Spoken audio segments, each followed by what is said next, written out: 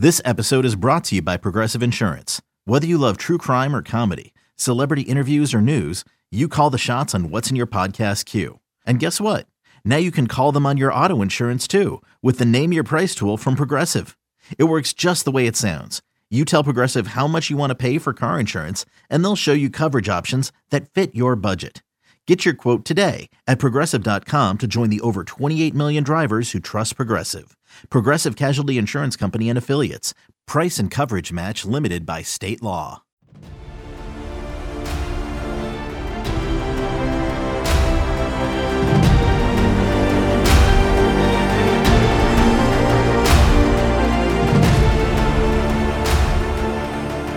Welcome back to the Junkyard Dogcast, everybody. I'm Jake Rowe with Dogs 24/7. With me, Kip Adams, Rusty Mansell of Dogs 24/7. Georgia's coming off a big win, and it may have not quite been like everybody wanted it to be, especially after that. The Bulldogs set some expectations with a three-quarter shutout of Auburn up 21-0, but they hung on. They got a couple big stops late, and it turned into a little bit of a slugfest there at the end, but the huge test pass for Georgia and Kirby Smart on the road, and we're going to discuss that, the ins and outs, who impressed us. We're going to get into some kind of the future of this Georgia football program, especially on the defensive side and things of that nature. And Rusty, just want to go straight to you on this. Let's jump right into this thing. Your quick thoughts on the game, just anything that kind of stood out to you. I mean, I don't want to kind of overreact, but some of the reaction to the game was like Georgia lost. I mean, Georgia went on the road to Auburn in a hostile environment and absolutely dominated them for the better part of three quarters and a little bit. I felt like they went a little bit of zone. Just from what my football knowledge, Jake, you might have saw, I thought they went a little bit of zone. And Auburn got a little bit of momentum, but look, when you're up 21-0, you're not going to take chances to put your guys on an island and blitz every play, try to keep things in front of you. Auburn made a couple of good plays. Bo Nix got hot. Next thing you know, you had a ball game. You're not going to win those games easy. Had we said on here on Friday that we're guaranteeing Georgia a 7-point win, DeAndre Swift's going to rush for 100 yards, they're going to make Bo Nix throw it 50 times or whatever, everybody on here would have been group hugging in the entire board. I just felt like that you had to escape. You had to get out of Auburn with a win. I thought they were impressive all over, but some of the reaction kind of surprised me, to be honest with you, just from seeing it. They're Georgia is who they are. They're going to run the ball, and they're going to play defense.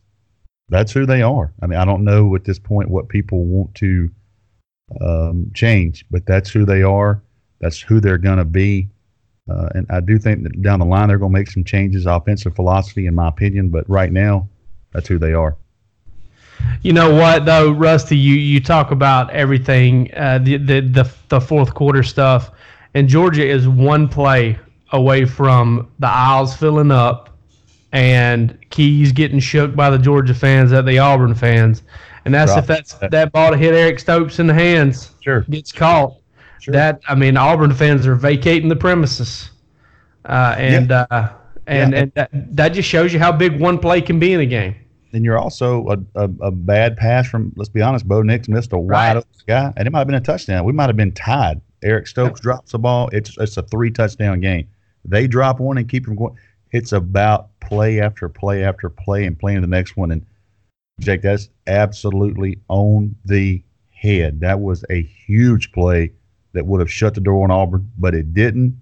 The bottom line, Georgia came out of there with a 7-point win, and they're moving on to the next one. It's so funny to me how some games can kind of be like, no, I don't want it, you take it. No, I don't want it, you take it. And, that's not the way it is, but then you had Stokes dropping the interception, Auburn scores, Georgia comes back out, Eli Wolf drops the crossing route over the middle on first down that would give Georgia a little bit of momentum offensively. Georgia gives it back. Auburn gets it on fourth down. Harold Joyner, whether you thought he should have caught it, whether you thought it should have been a better throw, it didn't get executed. It was just so weird how that fourth quarter shook out. So many 3-and-outs, and that was, I tell you what, Auburn's defense in person better than advertised. to me. I thought their cornerbacks were the best. Like everybody had Florida's touted as the best in the SEC. I'll take Auburn's cornerbacks over Florida's. I really will. I think Igbenogany is a really tough kid. I think Javarius Davis is as feisty as they come. Those guys played really well, and Kevin Steele did some stuff. If you notice, Georgia tried to sneak Brian Herrien out the backfield and get him on a little out route at one point, and they had Javarius Davis covering him. So they were ready for that stuff. They were ready for to try to cover Georgia up in obvious passing situations, and I was impressed with the game plan. I was impressed with Auburn's defense. I mean, I look, Georgia. Somebody sent me a tweet right before we got on air.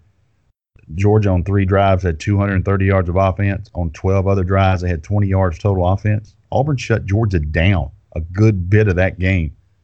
The problem was when they needed to make a play, they made one. I mean, Dominic Blaylock, hell of a catch. Jake Fromm, great throw. The call on 4th down, the bootleg was a walk in the end zone for Herrien, basically. I thought it was a great play to Kearis Jackson, who stepped out of bounds. A great throw, great route there. But look, man, if you know anything about football, that Auburn was their defense. I read their board most of the time during the week, and now listen, I'm not saying, but the Auburn fans think in general they're wasting a good defense right now. They've got a hell of a defense. I don't know if there's better defense in the country than what Auburn's got. I guarantee you they get up after you up front. Their linebackers can run, and their freaking cover guys can freaking cover, and they're long. They can. Kip, what did you take away from it?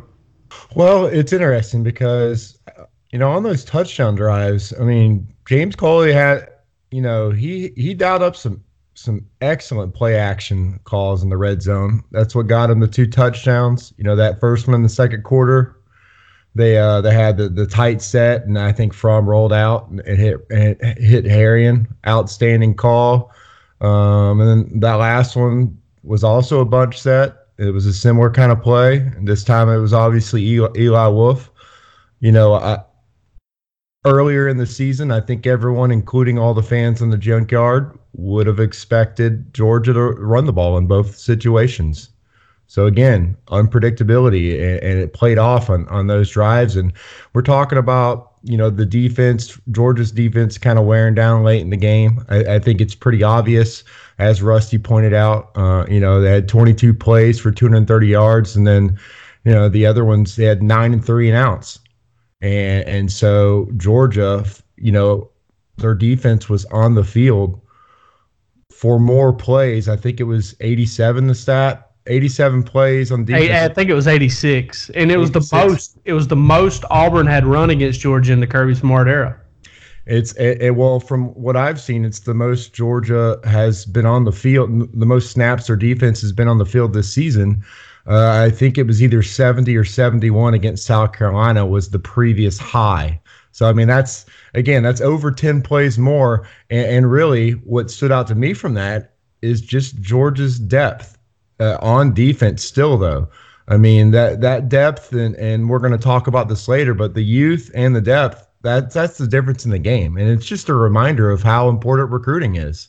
You look at the big plays in this game, and, Tyreek Stevenson, Trevon Walker, Nakobe Dean, Dominic Blaylock, Nolan Smith, Jermaine Johnson, DJ Daniel. These were important recruiting battles that Georgia won. And these guys, the performance in this game on the biggest stage is just a reminder that recruiting is important. It's not just a cliche. That was the difference in the game. Georgia had those guys. And really, that's why this team, has a chance to do something, something big. The expectations of this season, they still have a chance to meet those. And I think it's the one thing I really took away is that it's clear that Auburn, that's the best defense Georgia is going to play the whole season. I agree. And I thought that for the most part, Georgia's offensive line did a pretty good job. I said, Jake, whenever I was asked one sentence on whether Georgia wins, if Jake Fromm's jersey is clean, he was only pressured on 3 or 4, maybe 5 of those of his dropbacks, I think.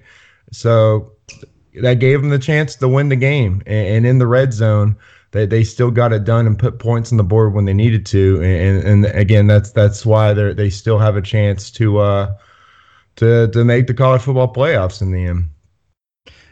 So that's what's nuts to me is, you look and Georgia's red zone offense had been bad. It had been bad for a few weeks. And then all of a sudden they bat 1,000 in the red zone with touchdowns, and they're bad otherwise. And it's just kind of crazy. One thing I want to point out, Georgia has scored between 17 and 27 points since the South Carolina game, starting with the South Carolina game.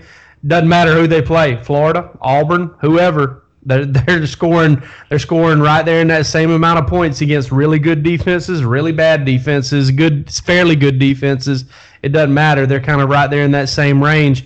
But I'll say this, and I want to jump back to this play, talking about the red zone. I looked over at Palmer Toms, who's a guy that helps us out over at Dogs 24/7, intern, helps out with the team, does a fantastic job.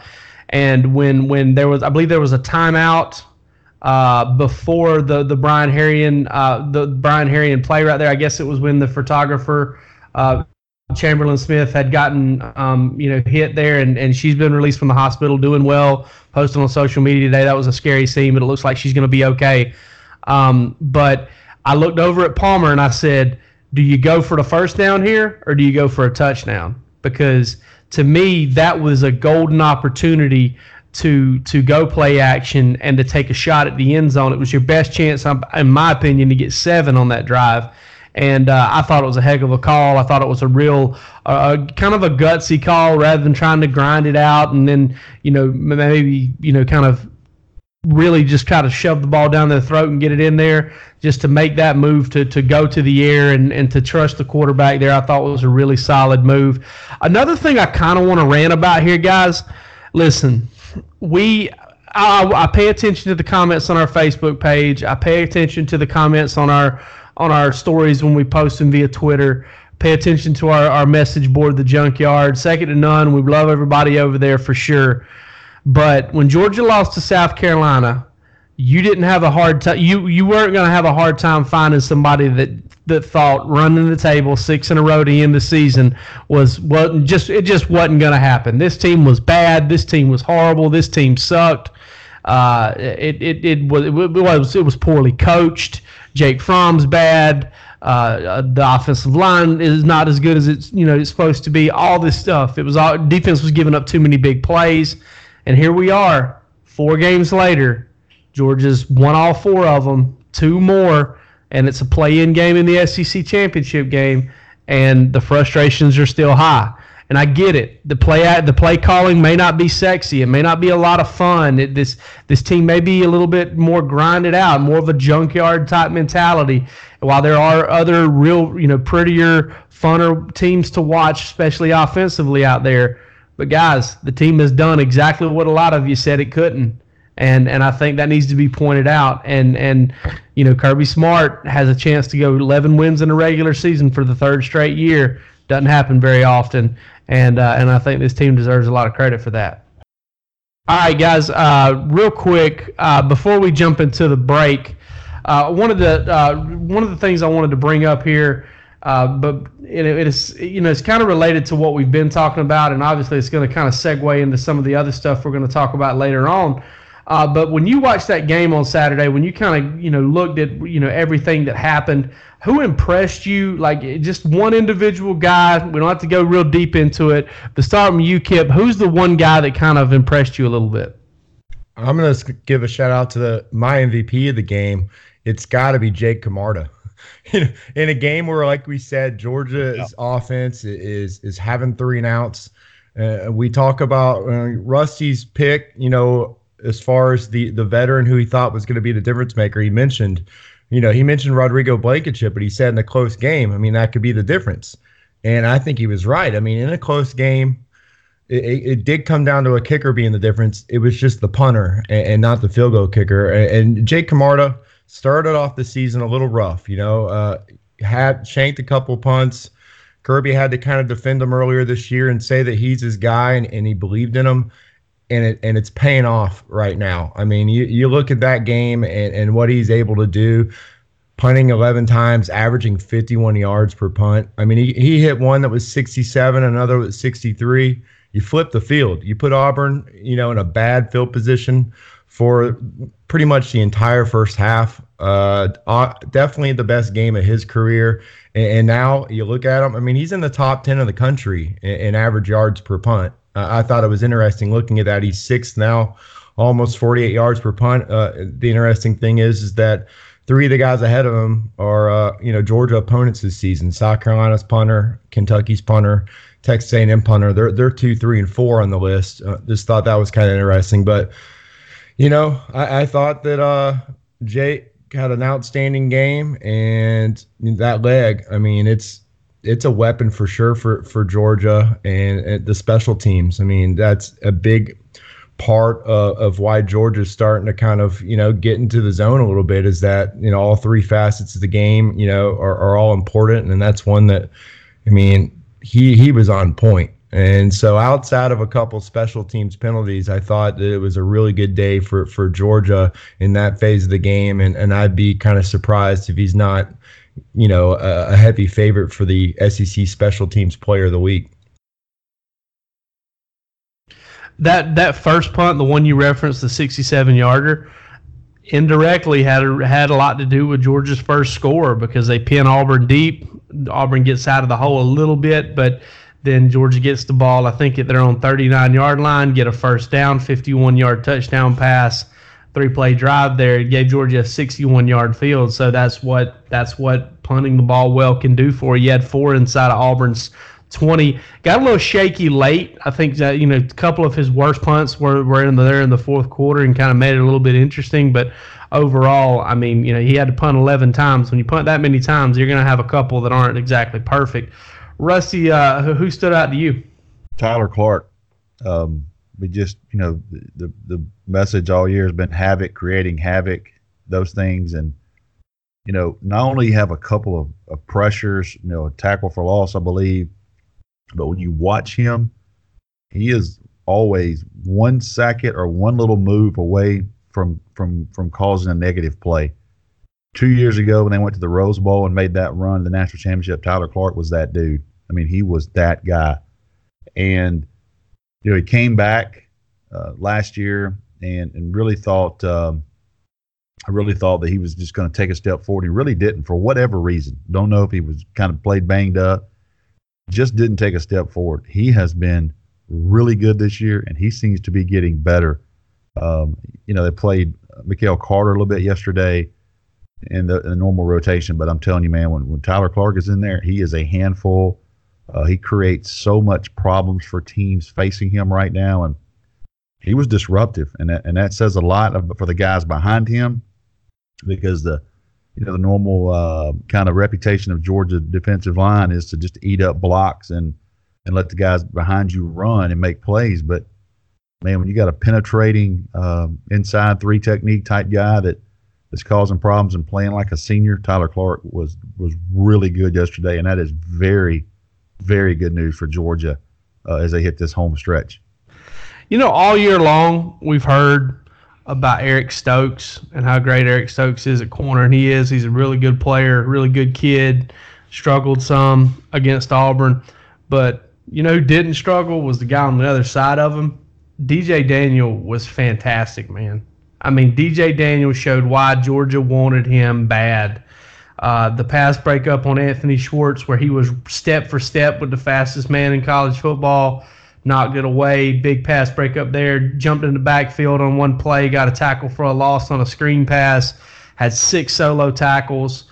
I thought he had a fantastic game. I really did. I thought that he was really good. I also thought Richard LeCount was really good in that secondary. And I'm with you on Tyler Clark as well. I mean, there's 2 tackles for a loss and a couple of other impactful plays. Malik Harry could also be in there, but DJ Daniel was the one that, if I had to pick somebody that you guys didn't pick, he's the guy. Let's jump into a break real quick. On the other side, we're going to talk about the defense and where it's at now and where it's going to be coming soon. And then we're going to talk about this team's ceiling a little bit, but we're going to throw it to the ad folks and let them read one real quick, and then we'll get back to you. All right, guys, listen, everybody knows that Georgia's doing it with defense right now. Georgia's at near the top of the country in every major defensive statistical category. But all you got to do is look at the last play of the game with Trayvon Walker coming up with a massive sack on Bo Nix to end it. Can we say enough kind of about some of the young talent and where it's at? I mean, there's some young, talented guys that aren't playing a lot on this team right now either. But, I mean, there are times when there are 4 true freshmen out there in crunch time. What are your thoughts on, Rusty, starting with you, what are your thoughts on just kind of the youth movement on this defense and how some of these young guys are probably the most talented ones? For most of our preseason stuff, when we talked about guys and, you see Pickens make that play in fall camp and, everybody's just, excited about these guys. And I kept saying, let's see where these guys are after the bye. Let's see where these guys are for that 5-game stretch in November. Because here's kind of the reality for people like that. Trayvon Walker and Nolan Smith and Nakobe Dean, and you recruit those type of players.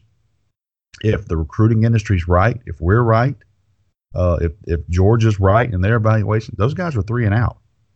So you take somebody like Trayvon Walker, who's in his 10th game of his career, and you get about 36, 37, 38, 39 games. I mean, stupid as it sounds, he's coming up on 1/3 of his college career at Georgia. So he's no longer a freshman to me. Nolan Smith, no longer a freshman. Nakobe Dean, no longer a freshman. These guys are experienced. They played at Auburn. They've played in Jacksonville.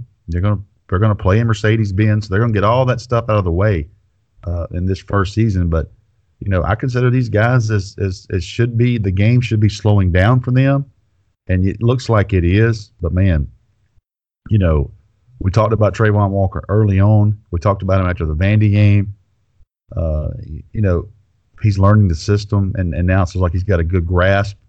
And I'm telling you, man, that I can't say it enough about Barton Simmons. I know Barton has to make a lot of tough decisions at the end of the day, but I'm telling you right now, he was so close to making Trayvon Walker the number 1 player in the country last year. I mean, at one point during those last 3 days, it was going to happen. And that Barton was high on him, sky high, and he thought the upside of him. He thought 3-sport athlete, starting basketball player on a 2-year state championship team. He had the all-important 50-foot mark on the shot put, which is, we don't know why, but that's a big deal. Facts, we start looking at data on people. If they get to that 50-foot shot put, it helps for whatever reason. And, Trayvon, Nolan, Nakobe, and all those guys are very, very special players. And I don't consider them freshmen anymore. I mean, they're playing now, and crazy it sounds, they're going to be in Game 11 this weekend.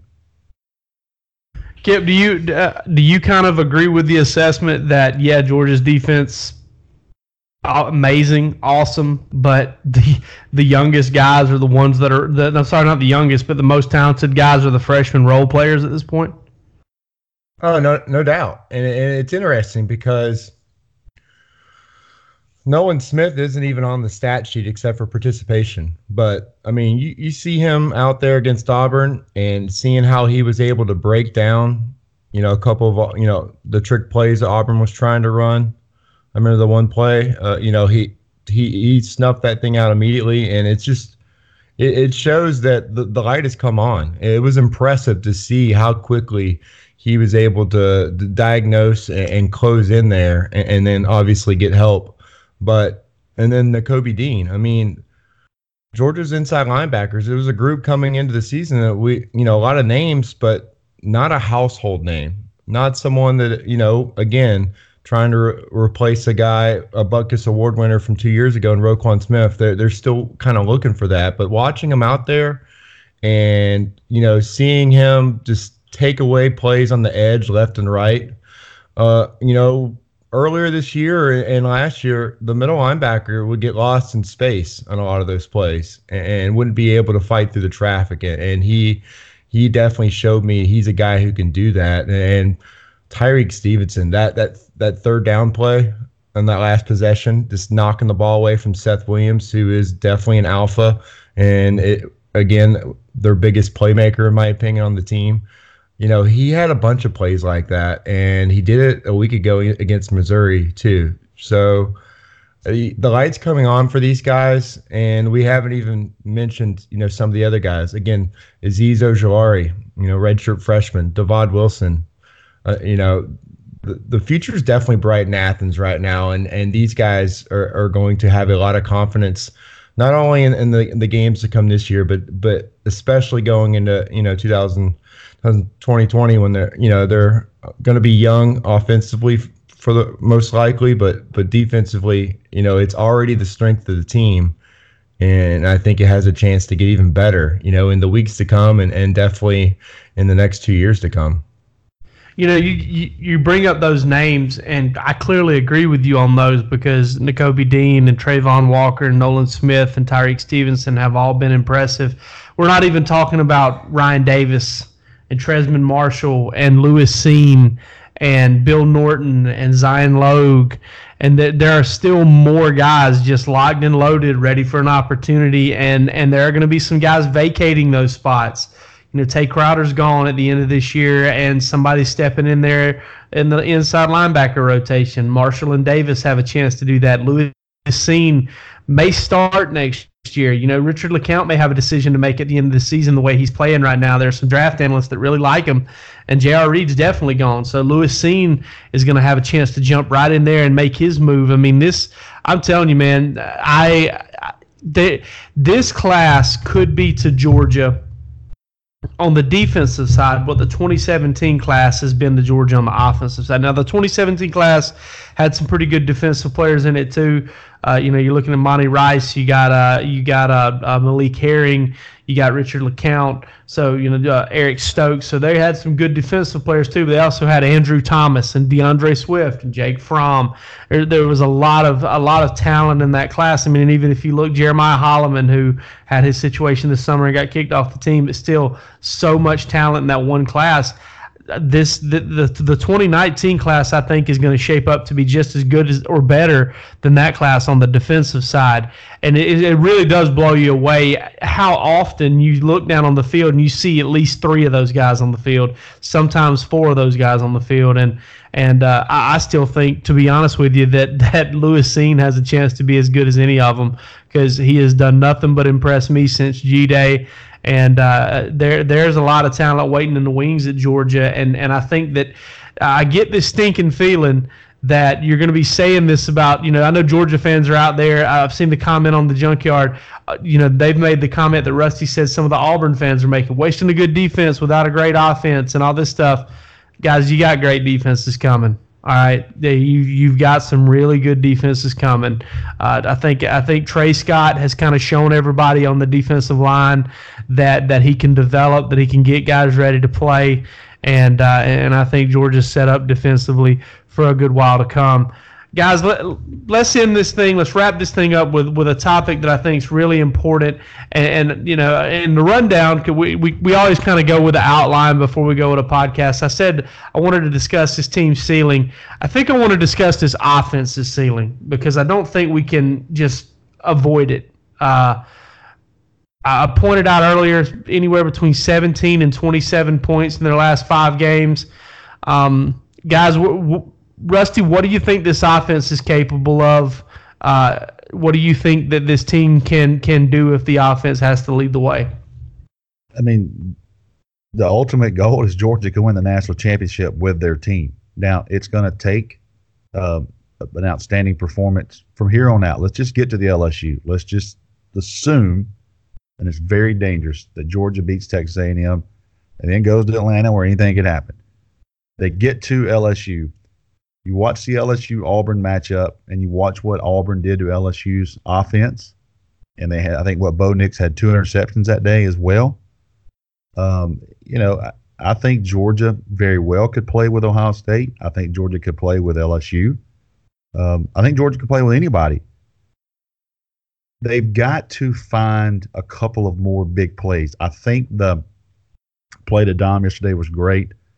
I think they're doing what they think is giving them the best chance to win games, and that is allow their defense to control the game Jake Cremata does that yesterday. I mean, that was huge. And Kip was right there. I thought it could come down to special teams, and definitely thought it was going to be Rodrigo. I don't know if you ever even heard his name called a couple times on the kickoff, and that was it.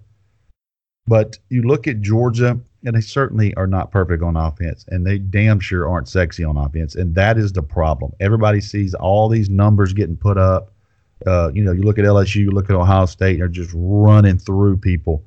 But you also look, you look at LSU, and they gave up, 38 to Ole Miss last night, and John Rice Plumlee ran up and down the field on them. So nobody's perfect. I don't think Georgia by any means is sexy on offense, and that is the biggest problem for people right now.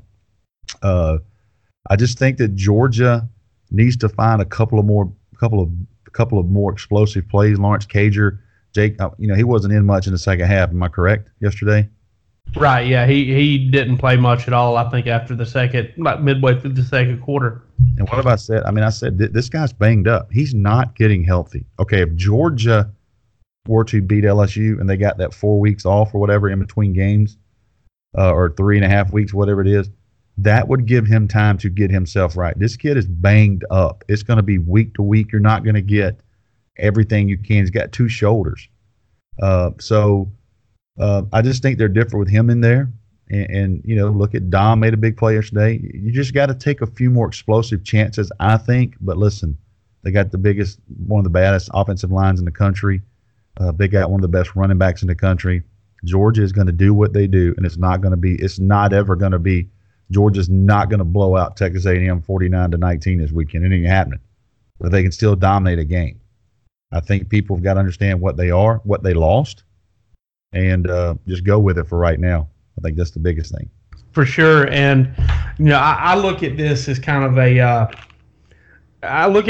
a thing where Georgia's controlling games, and they're not running away from teams, but they're controlling football games. They did it against Florida. They did it against Auburn. Yeah, they had to come up with a defensive stop late, but they're also putting teams in a position to where they've got to deal with your strength. They've got to basically beat your right hook to beat you as a football team. Auburn had to come back and try to tie that game against Georgia's defense, which really wasn't giving up anything. So, again, the offense has to be better, but I think it needs to be more efficient. I think they need to do a better job of running the football, and I think that they need to do that with kind of setting the run up with the pass, maybe some. But ultimately, you can't sit here and argue with winning, especially if you're beating good teams. It's a high floor, low ceiling offense at this point in time, which is kind of indicative of Jake Fromm, not necessarily a low ceiling, but a limited ceiling, and which is kind of indicative of what Jake Fromm is as a quarterback. And I'm still not sold that this thing isn't going to click at some point, that it's not going to just kind of catch a groove and start to kind of move a little differently than it has been. The light come on for a couple of guys, figure some things out in the run game. They still got a couple games to figure that out before they got to play LSU. Kip, anything to add there when you start talking about the ceiling of this offense and how it relates to the ceiling of this football team? I think it could absolutely be a championship caliber offense. It's not just about play calls. It is about execution. And if you're looking at those first couple of drives, diversifying the run game, as I've said before, helps a lot. And then absolutely focus more on play action.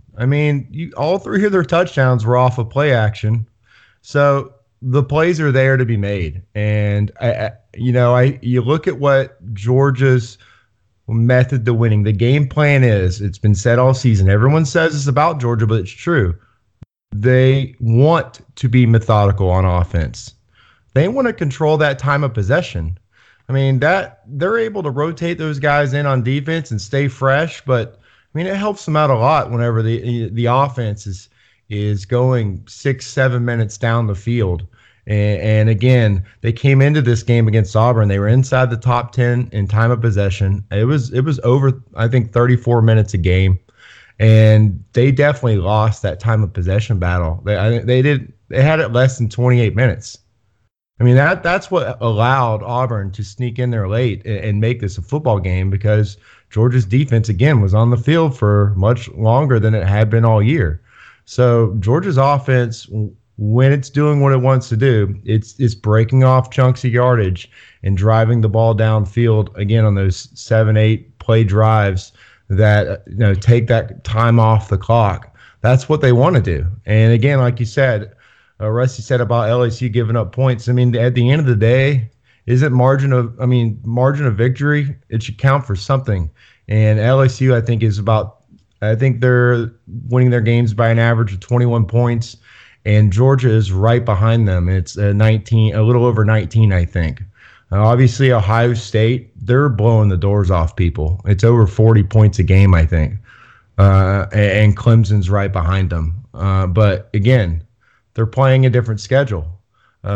Georgia is playing very comparative football overall to LSU, in my opinion. And I do, as Jake says, I think that they're not clicking in all cylinders, but they had the potential to. And his wide receivers, I mean, the young guys, they're getting more and more experience. It's not just Dominic Blaylock and George Pickens. You're getting Kearis Jackson in there more. Demetrius Robinson's still out there playing a role, and Eli Wolf is in there as well. So I think it all boils down to, are they able to use Brian Herrien and DeAndre Swift? They're able to use those guys, in creative ways. Can they continue to call plays that get those guys to the second level of the defense? It's been off and on, but I think they're starting to figure that out, and they have an opportunity to really become a complete team if they can put it all together in the next couple of weeks. Yeah, I couldn't agree more, and I think it all starts with something I mentioned earlier, which is efficiency in the passing game. It just hasn't been there the past couple of weeks. The completion percentage, the yards per attempt, I think that's something Georgia's got to get up, and I think it starts with play action. And if I'm not mistaken, Kip, all 3 touchdown passes, play action from under center. Is that right? That's correct. Yeah, so there are some things that I have a hard time understanding, and that's not me sitting here saying, James Coley's a bum or Kirby Smart is meddling or anything like that, because I know those are real popular opinions for whatever reason. That's just me saying I don't get it, and I really don't. Like, I don't have all the information they have. These coaches have pages and pages of data from practice and completion percentages from under center in practice against Georgia's defense, who we know is pretty stinking good. So, it's just a lot of stuff that we don't get, but I do think that throwing the ball out of play action on first down and taking some more shots and trying to set up the run a little bit better is something that's going to benefit this team in the long run. We're going to come back to you guys later this week to talk Texas A&M. First time the Aggies and Bulldogs are going to play since Texas A&M joined the SEC back in 2012, so that'll be a lot of fun. It'll be senior night. Several big-time contributors for Georgia will be honored. And final home game of the season in Sanford Stadium, final chance to see those red lights and everything like that. They're going to light up Sanford with the daylight savings and everything, kind of making the sun go down a little quicker and making it a night game a little bit, even though it kicks off at 3:30. And we're going to learn the Georgia Tech game time this week, which I'll be interested to see. But for this show, that's all we got. I'm Jake Rowe with Dogs 24/7. They're Kip Adams and Rusty Mansell, Dogs 24/7. And this has been the Junkyard Dogcast. You guys take it easy.